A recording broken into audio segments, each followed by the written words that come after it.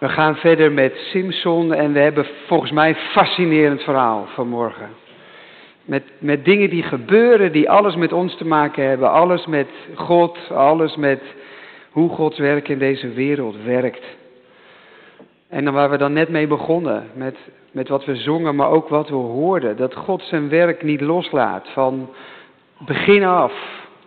En dat dat een werk is dat dwars door de dood heen gaat. Schitterend. Dan heb je al zoveel gekregen in die paar minuten dat je hier nu bent. En ik hoop dat de kracht van dat verhaal je meeneemt vanmorgen.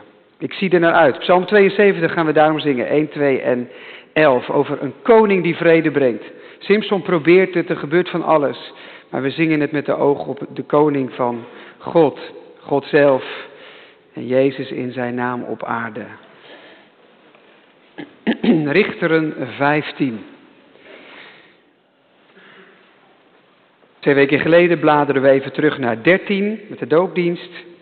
Een gedeelte dat we ook voor kerst al met elkaar gelezen hebben. We hebben hoofdstuk 14 gelezen en nu gaan we hoofdstuk 15 lezen. En ik focus straks in de preek op die 3 partijen die je tegenkomt. De mensen van Juda, Simson zelf en de Filistijnen. Ik lees vanaf vers 1. Richter 15 vers 1, dan klinkt het woord van onze God. Als volgt.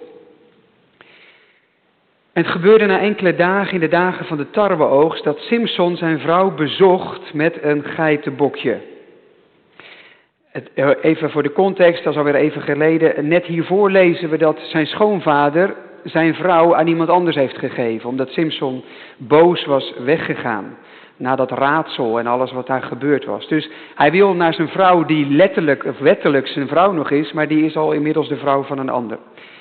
Hij zei, laat me bij mijn vrouw de kamer binnengaan. Haar vader stond het hem echter niet toe om naar binnen te gaan, want haar vader zei, ik dacht werkelijk dat je haar zeer haatte, daarom heb ik haar aan je metgezel gegeven. Is haar jonge zus niet knapper dan zij? Neem haar in plaats van voor jou. Simson zei tegen hen, ik ben deze keer onschuldig tegenover de Filistijnen als ik hun kwaad doe. En Simson ging op weg, ving 300 vossen, nam fakkels, keerde de staart aan staart en maakte in het midden tussen elke 2 staarten een fakkel vast. Stak de fakkels aan, liet ze door het staande koren van de Filistijnen lopen. Zo stak hij zowel de korenhopen als het staande koren in brand, als ook wijngaarden en olijfbomen. En je begrijpt, dat is een economische ramp. Toen zeiden de Filistijnen, wie heeft dit gedaan? En men zei, Simson, de schoonzoon van de man uit Timna, omdat zijn vrouw genomen en haar aan zijn metgezel gegeven heeft. Toen trokken de Filistijnen daarheen en verbrandden haar en haar vader met vuur. Daarop zei Simson tegen hen, als u zo doet zeker, dan zal ik me op u wreken en pas daarna ophouden. En hij sloeg hun met een grote slag de botten stuk. Daarna vertrok hij en ging in een kloof van de rots Etam wonen. Toen trokken de Filistijnen op, sloegen hun kamp op tegen Juda en verspreidden zich in legie. De mannen van Juda zeiden, waarom bent u tegen ons opgetrokken? En zij antwoordden, wij zijn opgetrokken om Simson te binden, om met hem te doen zoals iemand ons heeft gedaan. Daarop kwamen 3000 man uit Juda naar de kloof van de rots Etam en zeiden tegen Simson, en dat is een kernzin hè, wist je dan niet dat de Filistijnen over ons heersen? Waarom heb je ons dit dan aangedaan? Maar hij zei tegen hen, zoals ze bij mij hebben gedaan, doe ik met hen. Maar zij zeiden, we zijn gekomen om je te binden en je over te leveren aan hen in de hand van de Filistijnen. Simson zei tegen hen, zweer me dat u mij niet doodt. Ze zeiden tegen hem, nee, wij zullen u namelijk alleen binden en u in hun hand overleveren. Doden gaan we u niet doen. Ze bonden hem vast met 2 nieuwe touwen en voerden hem mee van de rots. Toen hij bij legie kwam, kwamen de Filistijnen hem juichend tegemoet. Die waren in de veronderstelling dat ze de overwinning hadden behaald. Maar de geest van de Heere werd vaardig over hem. En de touwen om zijn armen werden als vlas dat door het vuur is verbrand. En zijn boeien vielen zomaar van zijn handen. Hij vond een verse ezelskaak, stak zijn hand uit, nam die, sloeg er 1000 man mee dood. Toen zei Simson, met een ezelskaak heb ik 1 hoop, 2 hopen. Met een ezelskaak heb ik 1000 man doodgeslagen. Het gebeurde zodra hij uitgesproken was, dat hij de kaak uit zijn hand wierp en noemde die plaats Ramat Lehi. Toen hij hevige dorst kreeg, riep hij tot de Heere en zei: U hebt door de hand van uw dienaar deze grote verlossing gegeven. Zou ik dan nu van dorst sterven en in de hand van deze onbesnedenen vallen? Toen kloofde God de holte die er in Legie is en er kwam water uit. En hij dronk en daarop kwam zijn geest weer terug. Hij leefde op. En daarom gaf hij hem de naam bron van de roepende die tot op deze dag in Legie is. En hij gaf leiding aan Israël in de dagen van de Filistijnen. 20 jaar lang. Tot zover. Zalig bent u, ben jij, als u het woord van God hoort. Bewaart als het woord van God. En er ook zo uit leeft. Amen. Jongens en meisjes, wie heeft er wel eens kiespijn gehad? Oké? Een pijn in je mond als er een kies zeer doet of een tand. En het vervelende is, heel vaak moet er dan even wat gebeuren. Dan moet je bijvoorbeeld naar een tandarts. Het zou zomaar kunnen dat zo'n tandarts zegt, ja, die moet eruit. Dus dat je een kies hebt die zeer doet, daar heb je last van. Lig je wakker van, want meestal voel je dat 's nachts het meest. Kan je niet slapen, doet het zeer. En dan wil je ervan af. Maar ja, als je dan denkt aan de tandarts. Dat is voor sommigen al niet het ideaal plaatje om naartoe te gaan, de tandarts. Laat staan als je een zere kies hebt en je weet, ja, stel je voor dat ik daar kom en dat hij dan zo'n tang pakt. Dat hij die op je kies zet en dan gaat knijpen. Of dat hij een touwtje eromheen bindt en dan de deur, maar dat doet hij er niet meer, hè. Maar dat kan ook. Zo heel hard de deur dicht en dan pling, wat in de Donald Duck altijd gebeurt. Ja, dat wil je eigenlijk ook niet. Dus je hebt aan de ene kant last van je kies en daar wil je vanaf. Aan de andere kant denk je, ja, die tandarts, dat doet misschien ook wel zeer. Als hij al zo vriendelijk is om je te verdoven, dan moet er toch eerst dat spuitje in. Niet fijn. Dus soms denk je dan, nou, misschien is die kiespijn helemaal niet zo heel erg. Laat dat maar zitten. Laat maar zitten, ik doe wel die zere kies. Liever die zere kies dan die monsterlijke tandarts. Maar dat kan natuurlijk niet, hè? Want als een kies zeer doet, is er wat aan de hand. Die moet eruit. Als je dat laat zitten, wordt het alleen maar erger. Soms moet je dingen doen die pijn doen, omdat als je dat niet doet, wordt het alleen maar erger. Maar wij hebben de neiging om te denken, we willen niet dat het pijn doet, laat maar. Liever met een kies doorleven dan dat iemand hem eruit trekt. Nou, dat is nou het volk Juda in Richteren 15. Die lijden onder de Filistijnen, dat doet pijn, dat zorgt dat ze allerlei dingen niet kunnen, dat ze niet leven zoals God het wil. Maar ze denken, ja, maar de verlossing van die Filistijnen, dat wordt nog veel ingewikkelder. En dus zeggen ze tegen Simson, laat nou maar. Laat ons nou maar gewoon zoals we nu zijn. Ze hebben liever de pijn van een leven zonder God, dan dat er ingegrepen wordt waardoor ze bevrijd worden. We gaan erover nadenken in de preek wat dat betekent, maar ik denk dat wij dat allemaal nogal eens doen.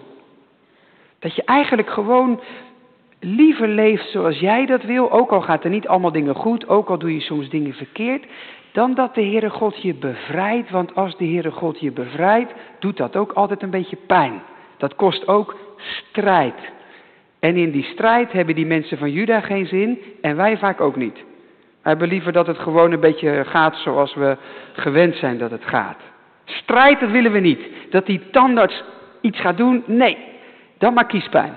Dat doen wij denk ik best vaak. Maar in de kerk leren we elkaar, die pijn van de ingreep is het waard. Als de kies eruit is, dan ben je blij. Als God bevrijdt, dan word je dankbaar. Nou, daar gaan we over nadenken in de preek. Gemeente van de Heer Jezus Christus, a crying baby is not a dying baby. Een huilend kind is geen stervend kind. Dat zei onze huisarts toen Rodé werd opgenomen in het ziekenhuis als baby. Ze had een virus, ze hield niks meer binnen. En wij waren daar natuurlijk heel bezorgd over. Net ouders, Rodé onze oudste. Maar de huisarts stelde ons gerust. Dat ze huilde betekende Er zit nog energie in om tegen het virus te vechten. Beter dat een kind huilt, zelfs beter dat een kind overgeeft dan dat een kind niks meer doet. Als het lichaam niks meer doet en apathisch wordt, een beetje ligt of zit, maar er zit amper beweging in, dan is het code rood. Dan begint er iets van binnen te winnen. Dan breekt een andere fase aan. A crying baby is not a dying baby. Alleen is Israël geen crying baby meer. Zij zijn geworden als een ziek kind dat nergens meer op reageert. Er wordt niet meer gestreden. Protest heeft plaatsgemaakt voor aanvaarding. En het vijandige virus wint terrein. En dan is daar Simson. Kijken naar dat verhaal vanuit die 3 partijen. Juda, de Filistijnen en Simson zelf. Eerst Juda. Stam in Israël. Wat je hen ziet doen tekent precies de situatie. In Richteren 1, begin van ons boek, lees je over Juda nog dit. Het gebeurde na de dood van Jozua, dat de Israëlieten de Heere vroegen, wie van ons zal het eerste optrekken om de Kanaanieten te bestrijden? En de Heere zei, let op, hou je vast, Juda. Juda zal optrekken. Ik heb het land in zijn hand gegeven. Juda. Dat is dus de stam die door God zelf wordt uitgekozen om de strijd aan te gaan. Zeg maar elitetroepen, commandokorps. Dat gaan ze doen ook. Ze geven zich vol overgave in de strijd. En moet je ze nu kijken. Niks meer van over. Hele toewijding weggebrand, opgelost. Ons hoofdstuk is zo ontnuchterend. Opnieuw wordt Juda geconfronteerd met de vijand. Ze zien allemaal beweging om zich heen, allemaal militaire troepen. Er wordt een kamp opgeslagen, er worden missies ondernomen. Wie zijn dit? Wat willen ze? Het zijn de Filistijnen. Die heersen in het land. Waarom gaan ze ons dan aanvallen? Omdat ze Simson willen hebben. Simson, de man die al zoveel van hun volk verslagen heeft. Dus ze komen hem terugbetalen. Maar Juda weet van niks. Die is zich van geen kwaad bewust. En je hoort ze denken, hadden we het maar geweten, dan hadden we Simson tegengehouden. Dat gaan ze alsnog proberen te doen. Ze gaan met 3000 man op weg naar Simson. Om hem te kunnen overgeven aan de vijand. Ze hebben al lang hun kant gekozen. Simson, hun eigen broeder, is de vijand. En de Filistijnen, gezworen vijanden, zijn ineens de bondgenoot. Waarom kiest Juda hier zo'n raar partij tegen je eigen broeder en voor de vijand? Waarom gaan ze niet voor Simson staan en zeggen ze, handen af van onze broeder? Omdat ze gewoon geen zin meer hebben in de strijd. Die roeping van Richteren 1, laat Juda voorop gaan, die zijn ze al lang verloren. Het vuur dat hen ooit bewoog, het is al lang gedoofd. Ze willen geen strijd meer. Ze willen gewoon rustig leven. En als dat dan maar met de Filistijnen moet, dan moet dat maar. Als dat dan moet betekenen dat ze zich moeten schikken onder een goddeloze cultuur, dan is dat maar de prijs. Alles beter dan strijd. Want strijd is ook zo vermoeiend. Het blijft altijd maar van alles van je vragen. Je loopt grote risico's om verlies te lijden. Je wordt opgeroepen om offers te brengen. Strijd kost tijd, het kost je geld, bezit, soms zelfs een mensenleven. Strijd maakt het leven ingewikkeld en dat willen ze niet meer. En dus hebben ze de strijdbijl begraven. Alles om de lieve vrede, want lieve vrede is veel fijner dan voortdurend gevecht.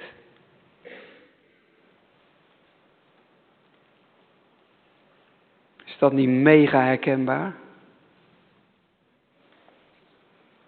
Dat je liever leeft met zonde dan dat je vecht tegen het kwaad. Het is heel makkelijk om hier op Juda af te geven. Te zeggen, tjoh, dat ze hun roeping zo verkwanseld hebben. Ja, wacht eventjes. Niet te snel. Gewoon dat je rustig en fijn wil leven en dat je niet voortdurend de strijd hoeft te voeren. Dat je niet voortdurend anders moet zijn dan alle anderen. Dat je niet telkens de stem moet zijn die dan weer tegen dingen is waar de rest om je heen allemaal geen probleem van maakt. Op je werk, als er dingen spelen, je weet dat ze niet zuiver zijn, maar moet jij nou degene zijn die dat dan weer benoemt? Bij je vrienden, als ze plannen maken waarvan je weet, ik wil dit niet, maar ja, moet jij dan weer? Als je achter je scherm zit en er komen dingen voorbij die je uithollen omdat ze je beeld van seks en liefde verkleuren, of omdat het zo flauw is, of omdat er keihard wordt gevloekt, maar je hebt gewoon geen zin om het uit te zetten, je wil weten hoe het afloopt. Of je weet dat een uitgave gewoon boven je budget is en eigenlijk ook helemaal niet nodig, maar je praat het goed, want je wil gewoon nu niet een andere keuze maken. Is dat allemaal echt zo uniek voor Juda? Bij wat niet goed is en je weet het, maar je legt je erbij neer, want je wil er niet meer tegen opstaan. Je mist de energie voor de moeilijke keuzes. Je weet het wel, je voelt het ook wel, maar je hebt gewoon geen zin meer in de weerstand. Vechten kost van alles en die prijs is ons te hoog. En dus gaan we in wat vijanden zijn, bondgenoten zien. Je gaat gewoon verwachten dat een avond voor de tv met slappe, flauwe programma's je tot rust brengt. Je gaat gewoon echt denken dat als je die ene uitgave maar doet, dat je dan gelukkig bent.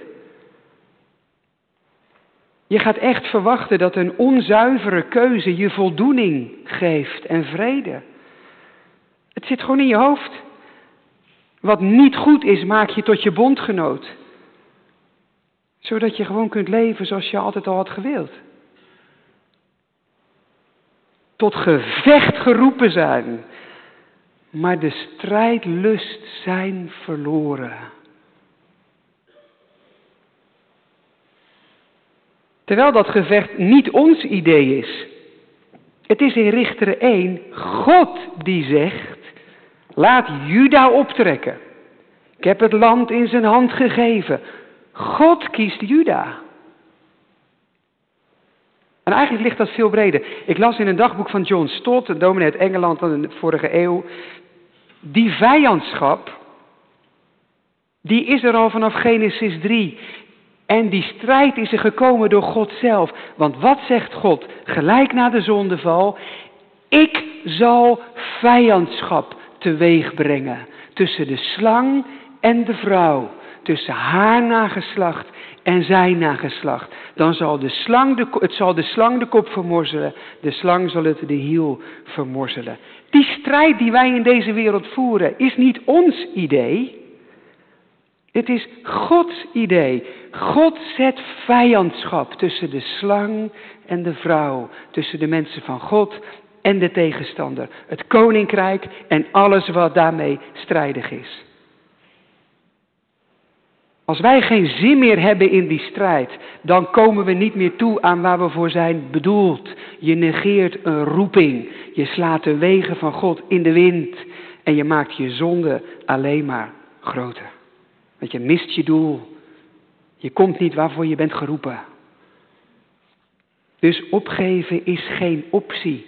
Want je geeft niet jouw ideeën op. Je geeft Gods idee op.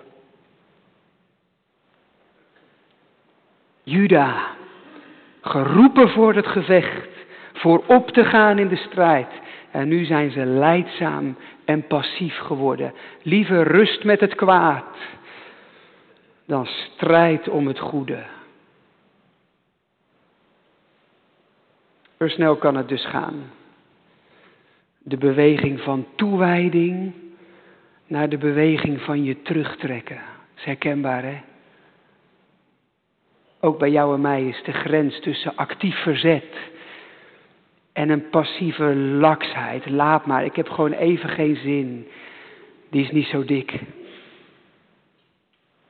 Zit er ook bij ons vaak niet maar heel weinig tussen moedige daden en een zwak toegeven. Laat maar, nu even niet. Juda. Filistijnen krijgen dus alle ruimte en die zullen ze nemen ook. Laten we even naar hen kijken. Filistijnen, dat zijn de mensen van vergelding. Van de vicieuze cirkel van geweld. Simson was kwaad geworden, want hij had een onrecht geproefd. En daar valt ook wel wat voor te zeggen. Zijn vrouw, wettelijk zijn vrouw, is aan een ander gegeven. Hij heeft erop gereageerd met woede, hij heeft hun oogst vernield. En de eerste reactie van de Filistijnen is het zoeken van een zondebok. Dat hun woede kan afgereageerd. Simsons schoonvader en de vrouw die Simson trouwde, allebei levend verbrand. Dat levert weer een reactie van Simson op. Grootse vechtpartij. Simson zoekt de luwte, maar juist nu gaan de Filistijnen helemaal aan. Ze gaan met Simson doen wat hij met hen gedaan heeft. Die zin zegt nou alles wat er in dit verhaal gebeurt. Terugpakken. Afreageren. Kwaad beantwoorden met nog meer kwaad. Keten van geweld die nooit ophoudt. Het is een leven van altijd om je schouder kijken, want je weet maar nooit wat er gebeuren zal. De angst van revanche. Zo tekenend heeft het ook Simson in zijn greep. Die Filistijnse manier van denken, vers 11. Hij zegt precies hetzelfde. Ik ga jullie doen wat jullie mij gedaan hebben. Het is de tragiek van dit verhaal. Geweld op geweld. Omdat mensen denken, ik moet die ander terugbetalen met wat hij met mij heeft gedaan. Door meewerkende Judeërs komt het zover. Ze krijgen Simson in hun handen. En hij is nog gebonden ook. Nieuwe touwen, dat betekent sterker vind je ze niet. En de Filistijnen heffen hun gejuich al aan. De strijd is beslist. We hebben hem. Ja, dat zou je zeggen als je afgaat op wat je ziet. Als je grootste vijand met nieuwe touwen gebonden voor je staat, ja, dan is het niet gek om te denken dat je hebt gewonnen. Ze rekenen zich rijk, omdat ze vergeten te rekenen met de geest. Want als het kwaad juicht, dan wordt de geest werkzaam. Als de duivel denkt te winnen, dan komen goddelijke krachten los. De geest wordt vaardig over Simson, staat er. En de Filistijnen worden volkomen verrast en overrompeld. De touwen breken als dunne draadjes. Boeien vallen zomaar van zijn handen. Toevallig, of is het leiding? Is er ineens een wapen beschikbaar? En Simson aarzelt nog niet een seconde. Het is wat Filistijnen niet doen,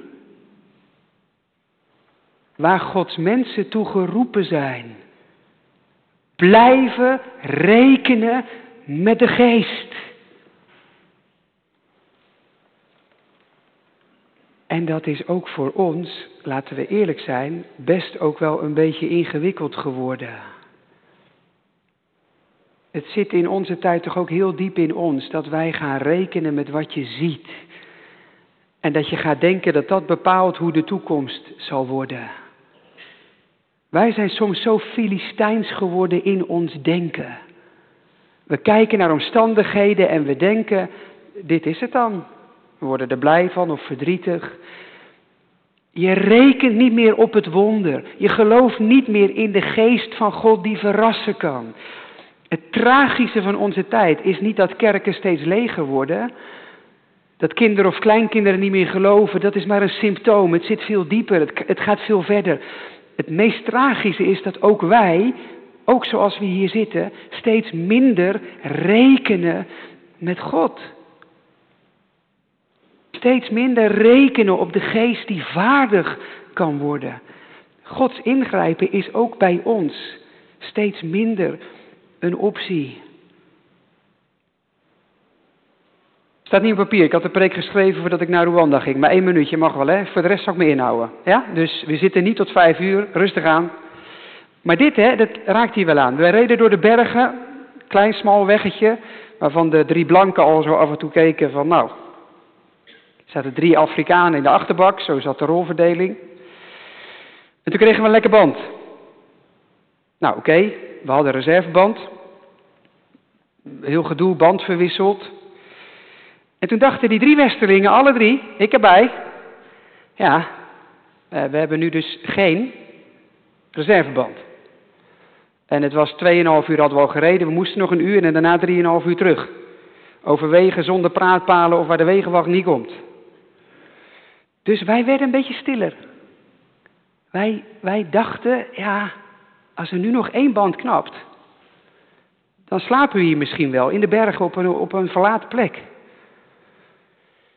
Die Afrikanen deden het iets anders. We hebben gebeden met elkaar. Bidden voor een reserveband, had ik nog niet vaak gedaan.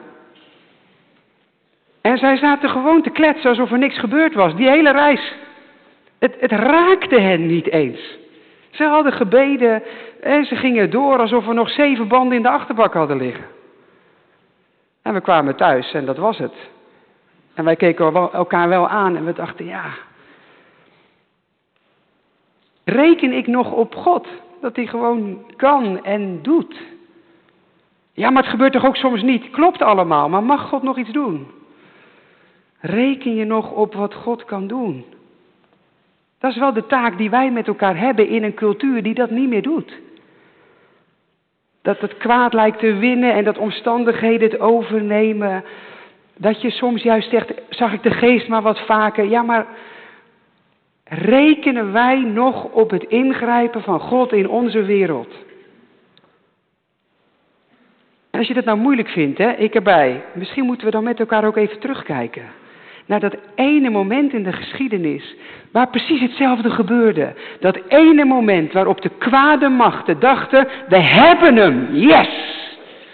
De geest van de Heere werd vaardig en het werd totaal het tegenovergestelde. Dat ene moment dat die redder kwam, die na Simson was gekomen. Jezus Christus, die aan een kruis hing.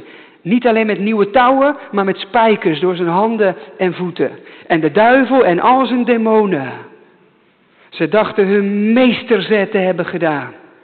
Jezus blies zijn laatste adem uit en alles was besloten. Nu was Jezus niet alleen gebonden met spijkers, nu hield de dood Jezus in bedwang. Dachten ze. Eerst een paar dagen leken hun hypothese bevestigd. En toen werd het Pasen. De geest werd vaardig in de naam van de Vader over de Zoon. En hij brak de banden van de dood. De dood kon hem niet houden. Jezus kreeg zijn handen vrij. En de levende Heer werd overwinnaar op een manier die niemand had voorzien. De geest werd vaardig, de dood werd verslagen. En in 1 moment was het in de wereldorde veranderd. Was de grootste overwinning het grootste verlies geworden voor het kwaad. In die naam zijn wij bij elkaar vanmorgen. Leven in een Filistijnse wereld, dat doet ook met ons dat wij gaan denken, wat je ziet is wat bepaalt. Hier zeggen we tegen elkaar, nee. Wij blijven openstaan voor het werk van God, ook al snap ik dat soms niet, ook al heb ik 100 vragen. De geest werd vaardig en het is ineens anders dan het was. Rekenen op de geest. Waardoor blijkt, niet de duivel regeert, niet het ongeluk, niet het kwaad, God. Niet het kwaad wint, maar het goede uit Gods hand. Juda is verloren. Filistijnen wilden er niet in mee. Nou, maar gelukkig is daar dan nog Simson. Simson, de man die er diep van doordrongen is. Zonder de geest was ik er niet geweest. Nou, dat zou je hopen, maar dat is niet het plaatje van de Bijbel. Laten we nog heel even naar hem kijken, Simson. De man van wie je hoopt dat hij de held wordt, maar hij wil het maar niet worden. Zonder die laatste verse lijkt hij de redder. Hij vecht tenminste en de vijand bij bosjes. Maar dan is daar vers 18. Echt fascinerend. Als je Bijbel bij je hebt, pak hem er gewoon eens bij. Vers 18. Zomaar een paar versen die dat hele verhaal ineens veranderen. Vers 18. De held heeft hevige dorst. Superman, superdorst.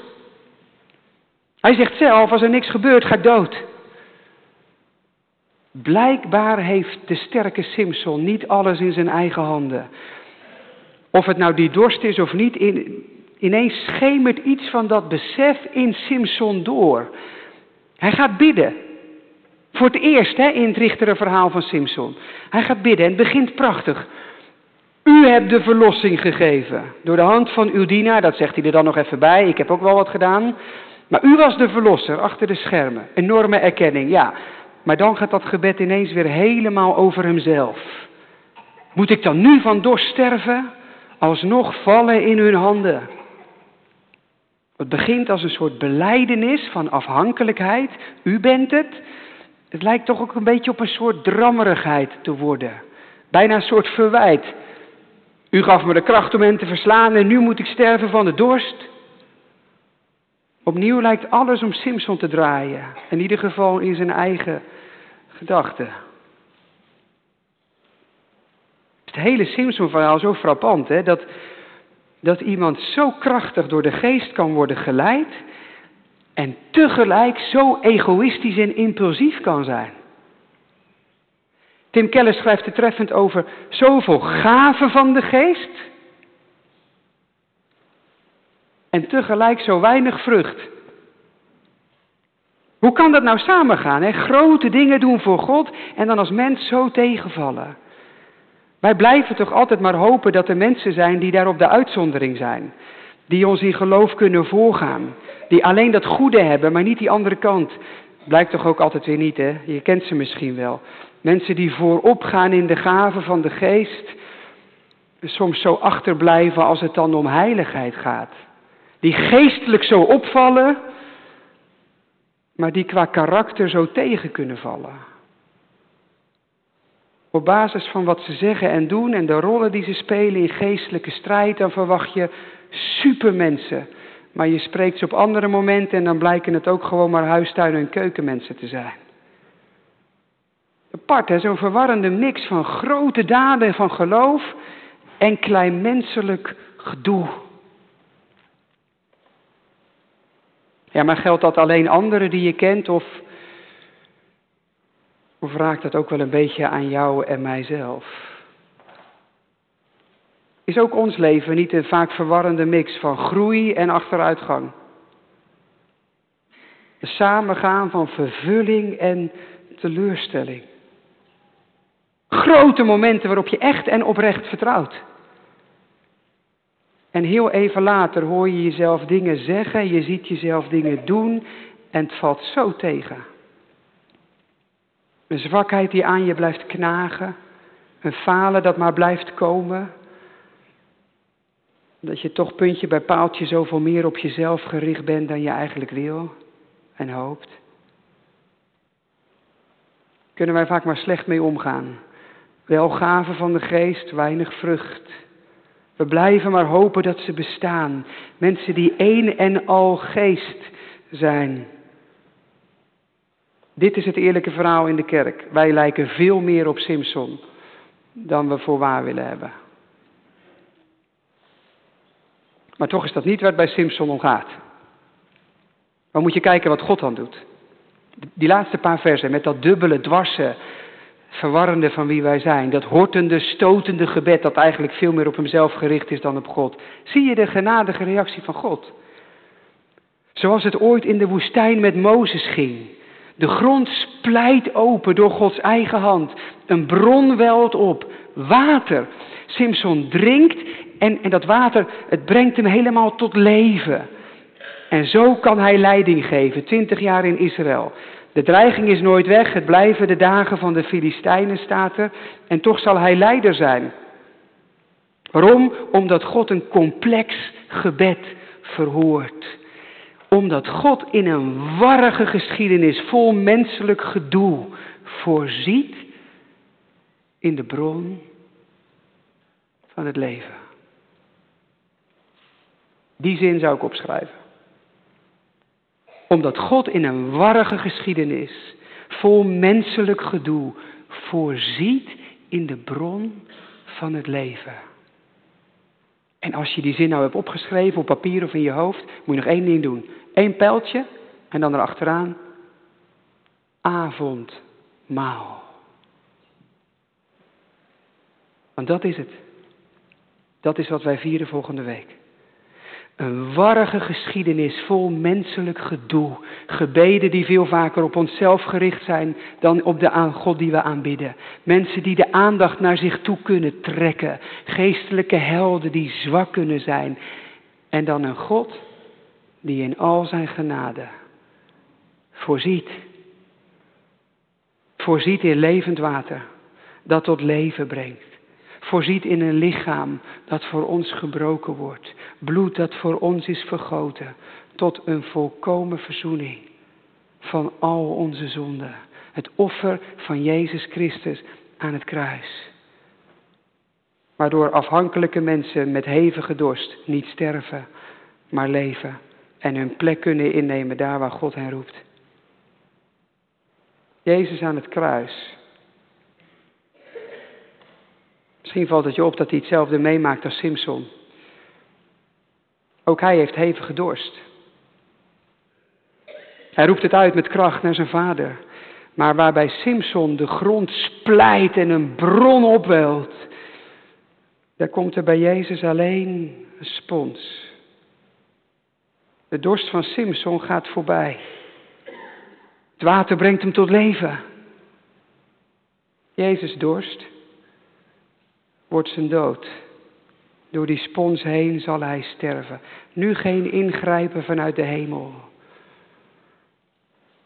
In zijn lijden bad Simson voor zichzelf. Als Jezus lijdt, bidt hij voor anderen. Vader, vergeef het hun. Ze weten niet wat ze doen. En die complexe Simson wordt gered. De volmaakte Jezus wordt vergeten. Simson leeft. Jezus sterft. En juist zo bewerkt hij wonderlijke genade. Genade om van te leven, elke woelige dag. Ik zei toch, een fascinerend verhaal. De stam Juda die hun roeping helemaal is vergeten. Ze hebben de strijd losgelaten. Filistijnen die niet meer rekenen met de geest die vaardig maakt. Simson die afhankelijk is en toch door genade wordt gered. En dwars daardoor alles heen. God die zijn volk bevrijdt van vijandige overheersing. Gemeente, met zo'n God kun je avondmaal vieren. Met zo'n God kun je leven. Hoe je weg ook gaat. Want genadig Heer, u die al mijn zwakheid weet, wil me vergeven wat ik u misdeed. Verwerp mij niet, die op uw vrijspraak wacht. Maar troost mij met uw woord. Uw woord. Het is volbracht. Halleluja. Amen.